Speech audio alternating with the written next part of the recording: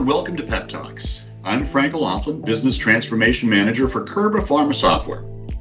And I'm Laura Ferry, Cloud Customer Success Manager for Kerber Pharma Software. Our goal for Pep Talks is to have conversations on current topics impacting both bio and pharmaceutical manufacturing. And to get to know the people who are the experts in the industry. So sit back, relax, or go for a walk with some pep in your step. Welcome to Pep Talks. Laura, this episode, we're discussing a topic, if done right or wrong, makes or breaks a project, and this is change management. We've all seen both examples. When it's done right, you see acceptance, but when it's done wrong, you can see rejection or worse. But today we're lucky enough to have two experts that have guided projects through the change management waters and have come out right side up. I would like to welcome Dan Matlis and Sandra Rodriguez from Excendia. Guys, you want to introduce yourselves to us? Sure. I'm Dan Matlis. I'm president of Excendia. We are an analyst and strategy consulting firm focuses on the life sciences industry. I have been in life sciences my entire career, so 32 years now, dealing with business, technology, and regulatory issues that impact our industry. Hi, and I'm Sandra Rodriguez. I'm a senior industry analyst at Excendia. I have about 20 plus years of experience in the life sciences, ranging from marketing to sales. And I've been an industry analyst now for 7 years. Welcome, you guys. I appreciate you coming and we look forward to talking with you. Absolutely. So let's start with a pretty basic question, but what does change management mean to both of you? So I'll start. To me, change management is about people. Very often, when we start projects, the focus of our clients is around that technology issue or a regulatory compliance issue they're trying to address or a business issue. But really, at the core of change management is ensuring that people are aligned. Change is hard. And change management is about convincing people to willingly do hard things. And that to me is really at the core. Are you willing to support change management? And most organizations or most people are willing to support change as long as they're not the ones who have to make the change. And in order for change management to be successful, we all need to align and move forward. Yeah, I agree with you, Dan. Now, I've heard it defined so many different ways, right? If we go with the Webster Dictionary definition, it's the management of change and development within a business or similar organization. But the reality is change management means preparing the pushback and the kicking and the screaming that comes with change. And why is that? Well, because frankly, we don't like change, right? As humans, we tend to be more comfortable when something's familiar. And breaking from a routine or having to learn something new can be uncomfortable, especially when you don't have any say-so in the matter. I like to call it WIFM, what's in it for me? So I tend to respond to change better when I know what I'm doing and what I'm getting out of it. So I love the explanations. What are the keys to successful change management? I know that's a very open question, but everybody does a little bit different, but what have you folks seen? Okay, well, there's going to be some differences of opinion on that question as well, right, Frank? But so, for example, if you're a project manager and you've met your critical deadlines, then that's considered success, right? You really want to create awareness. Some companies actually build entire internal marketing campaigns so that all employees are aware of a digital transformation initiative, for example. And lastly, I would just say encourage alignment through shared goals. Okay, what does that mean? Bring the proper stakeholders to the table. Nobody knows more about their specific job than the ones that are doing it. I love that thought process because usually when you get to instructor-led training, they should be thrilled about it, excited about it, and wanting to learn about it as compared to just taking it in at that point in time. So I agree with you 100%. I like to use the ugly baby analogy. Nobody wants to be told that their baby is ugly, and no baby is ugly to their parents and their family. It may be, maybe it's not a baby, maybe it's your pet, maybe it's your car, maybe it's your house, but it's the same thing. When you have commitment, when you have engagement, when it's yours, it's beautiful. And you will do whatever it takes to ensure that that thing comes to fruition and it's successful. It's the same thing with projects. Very often, some of the challenges are around, as Sandra mentioned, not engaging the impacted populations. The sooner you can meet the people at the plant who are going to use that particular solution and engage with them. What color do you want the screen to be? All of a sudden, Frank, to your point, the WIFM, the WIFM, what's in it for me? All of a sudden, I had input into the color of that screen. And every time I'm going to see that screen, I'm going to know that it was my idea. And therefore, when somebody else comes and says that system is really not helpful, that solution is ugly, that process is inefficient, you're going to very quickly own it and address the issue. And if it needs to be improved, you'll improve it. But you will defend it as well because you were involved and engaged from the beginning. One of my favorite stories doing project management is working with a new project team and a whole new thing. And from that perspective, we would look at them and say, look, it's not very often in one's career you get to change the way a company does business.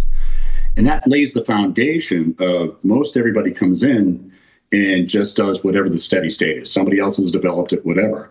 And you get these teams excited as to, even though we're taking on this new thing, whatever that new thing is, you're part of that change. And you really do get excited about doing it, which I think is a great example of, the color change or, hey, listen, I picked out, does this make sense? I think this looks great. Everybody else is going to enjoy it. I love hearing all the experience we have on today's call with change management and project management. So I'd love to know, how do you or have you employed change management, Sandra and Dan? Okay, so we're an analyst firm, right? We're not a manufacturing company, but change happens in our organization as well. Luckily, our culture is very people-centric. So the word culture is very important here. So it's just that culture, really fostering that culture of openness, of being able to raise your concerns, to bring ideas to the table, to even question sometimes if the decisions being made are the right ones. So I would say culture there is critical to employing any type of change management process, really making sure that people are comfortable to talk about their concerns and their ideas. So from that perspective, does the culture have to be open? Does it just help from a change management perspective? What I mean by that is, if the culture is open, then my concerns, I can bring them up, I can question, and I'll get answers, hopefully, or at least I know I'll get listened to. So if that culture is already there, is change management a lot more effective and a lot easier? Absolutely. One thing that I always say is that you may not always be right, but you're never wrong, right? If I disagree with you, if I don't believe that that's the ultimate way, I cannot make you wrong. Once I make you wrong, you're going to shut down and you're not going to be a contributing member to the team. So having open communications, having rules where what happens in this meeting stays in this meeting, we're going to aggregate the content, we're all going to align and communicate it in a unified way is extremely important. As I said earlier, people are at the core of every organization, right? It's about the people. And what we do is we treat everybody with respect. We have to treat them with integrity, and we have to have passion for doing what we're doing. We need to bring that into every organization that we work with, because if you don't have passion, it's not going to work very well. The other piece that's extremely important is that today we're living in the age of disruption. And the only constant is what's that next disruption that's going to happen. And if you think about it over the last few years as an example, obviously we had COVID. It was the matriarch of all disruptions, right? But then what happened even during COVID? We had ships stuck across the Suez Canal, which disrupted supply chains. And then we had ships stuck outside of ports because we couldn't unload them. And then things kind of got back to normal. And now we have a war in Ukraine going on that is disrupting fuel availability. And we have tensions in the South China Seas. And we don't know what that next disruption is going to be. So we need to get used to the fact that change and disruption are the constant. And we are always looking for that silver lining. How do you enable positive disruption? You cannot change the fact that disruption is happening. How do you ride that wave rather than let that wave throw you down? That is key to change management. And very often, organizations aren't thinking about the soft skills that are needed in order to have successful change management. What do you guys use? So there's a lot of different techniques that you can use. You can use town halls, you can use electronic, you can use all sorts of things. What do you guys use when you do change management? So we generally use a combination. As a firm, we don't believe that there is a best solution for a problem. There isn't a best MES solution. There isn't a best PLM solution. There isn't a best car. It really depends on what is the problem you're trying to address. What are the needs of your organization? What are the intended uses that you're trying to solve? What are the regulatory, the business problems, and so on? So what we do is we look at that particular organization, work with them very closely to put together a program that will meet their particular needs. The way that we work with a multinational corporation that has 25 sites around the world is very different than the way that we work with a cell and gene therapy organization that has contract manufacturers are very early stage. So looking at that particular organization's needs and tailoring the approach is extremely important. There is no one size fits all, in our opinion. And that's exactly what I was going to say. There isn't, based on what I'm understanding, there's no one size fits all. But what we do want to make sure we understand is we're being heard. Yes. You want to be heard. You want your input to be taken into consideration. And you don't want to ever dismiss anybody's input. Another key point to change management is recognizing that just doing what you're doing now in a new system, for example, isn't going to work. One of the things we always tell clients up front is one, we're not going to tell you what you want to hear. We're going to tell you what you need to hear. And two, nobody is going to get exactly what they thought they want. I like that. These are very powerful little bits of wisdom. I love it. Are there any other pitfalls that you need to make sure are avoided when you are trying to implement change management with one of your customers? Sure. So again, you really want to communicate early and you want to communicate often. All right. The decision makers aren't always the only ones that get impacted by change. They may hold the purse strings a lot of times when it comes to budget, but they also have to be the ones holding the bullhorn, right? And announcing that a change is coming.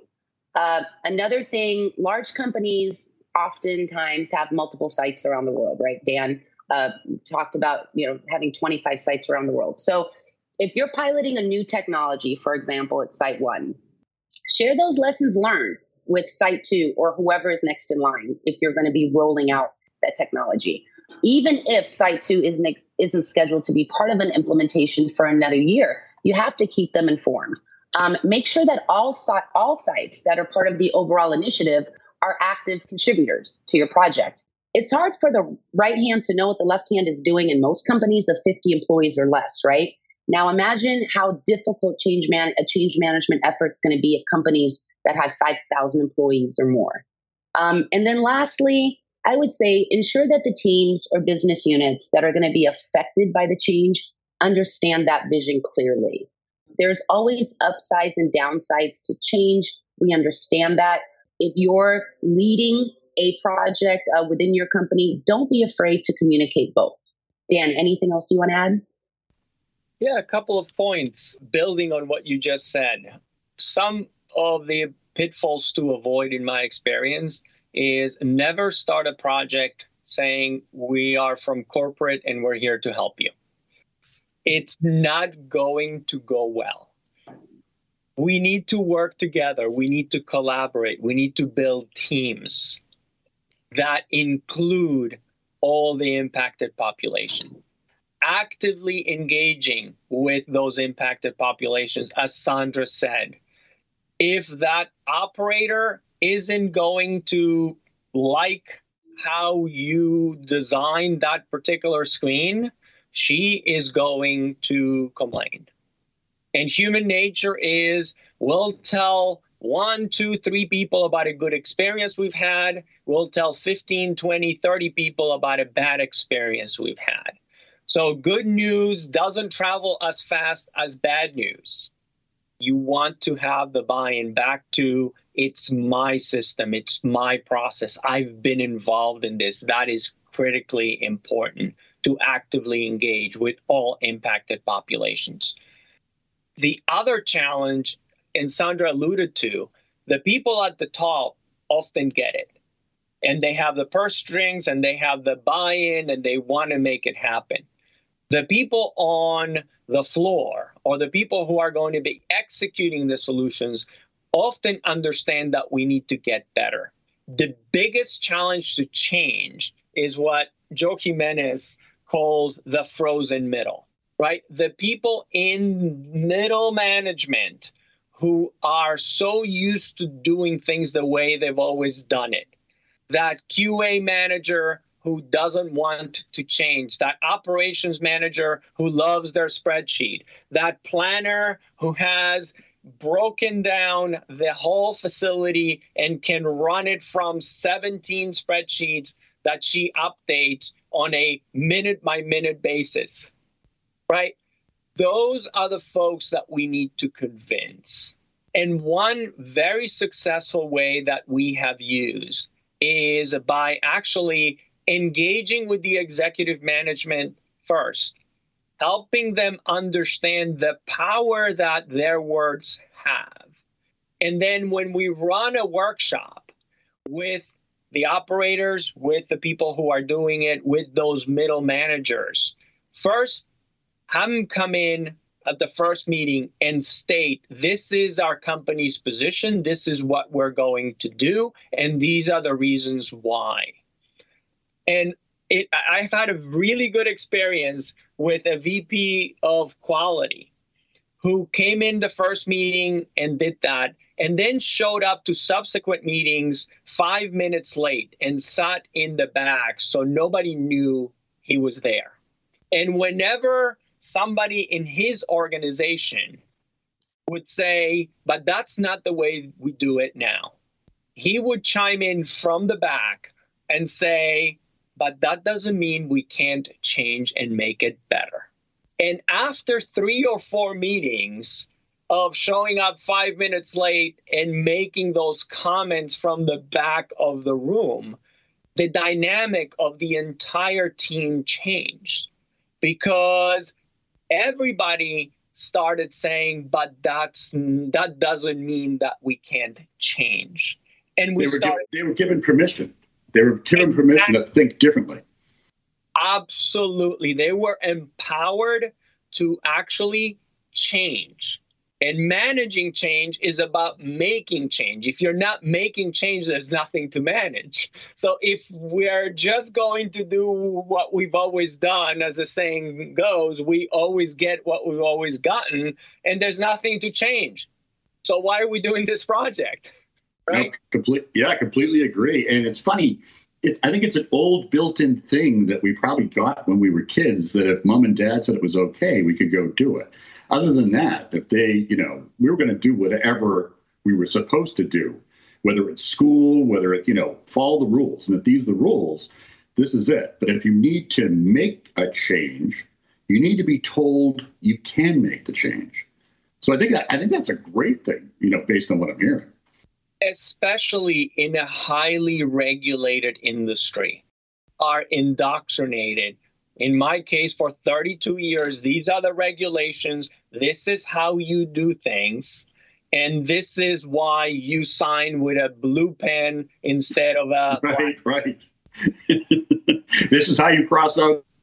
This is how you initial. This is how you do everything. You're absolutely right. And changing that is hard because the assumption is if we make the change, then we might be out of compliance. And one of my pet peeves is, first we need to understand what is the predicate rule. What is it that the regulation actually says that we need to comply with? And separate that from our SOPs, from our policies, procedures, our quality system, which is how we interpreted that rule. And as technology changes, as business changes, as quality initiatives change, let's keep updating, let's keep changing our quality management to keep up with today, as opposed to 20 years ago. And a good example of that is computer system validation. Until the 13th of September, we were following computer system validation guidance that was written 21 years ago. The agency now, with input from industry, and we were honored to be able to participate and provide input, now has a new guidance around computer software assurance, a paradigm shift.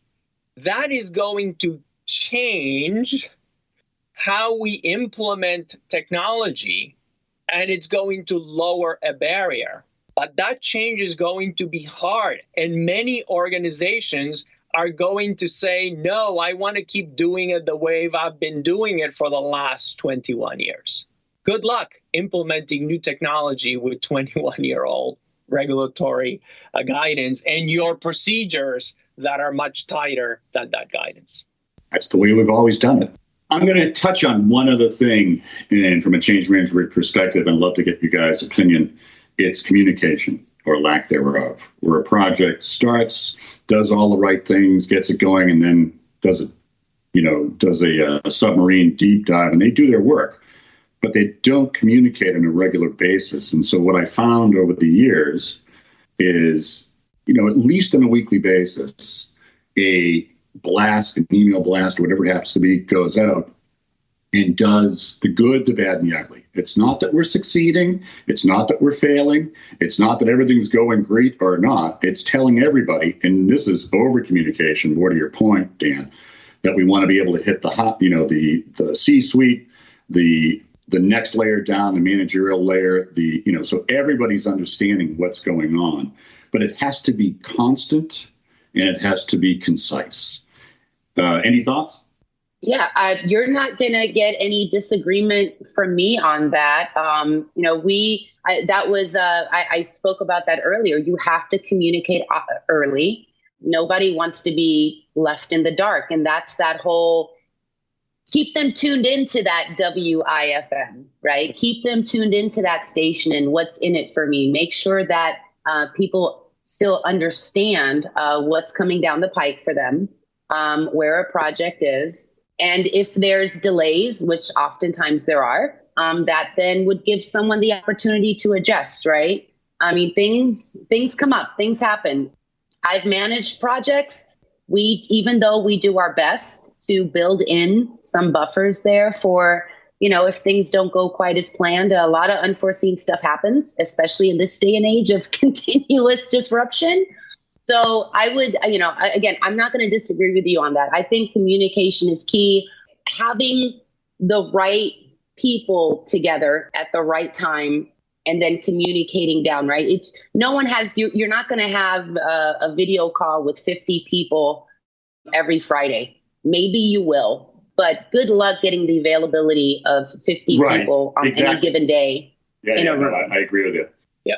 And to build on what both of you have said, it's important to have communication early and often, but it's even more important to have engagement. It needs to be two-way communication.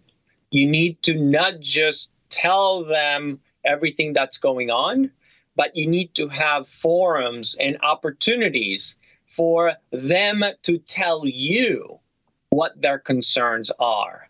And one way to do this is building change agent networks. So especially at larger organizations where you have multiple sites, having local change agents that are those points of contact when an issue happens, you have somebody to go to, and they can then report back to the broader team. Here's what we're hearing. Often what we'll do is run surveys of the impacted populations to get some both quantitative and qualitative information and data on how people are feeling, and make those anonymous so that you really get, to your point, Frank, the good, the bad, and the ugly, and then act upon that. How do we continuously improve our change management process? How do we continuously improve our approach so that we are getting better all the time? Unfortunately, that's all the time we have for this amazing topic. Thank you for tuning into Pep Talks, the Pharmaceutical Expert Podcast, and a huge thanks to our guests, Dan Matlis and Sandra Rodriguez from Excendia. Don't forget to comment and subscribe, and stay tuned for the next episode.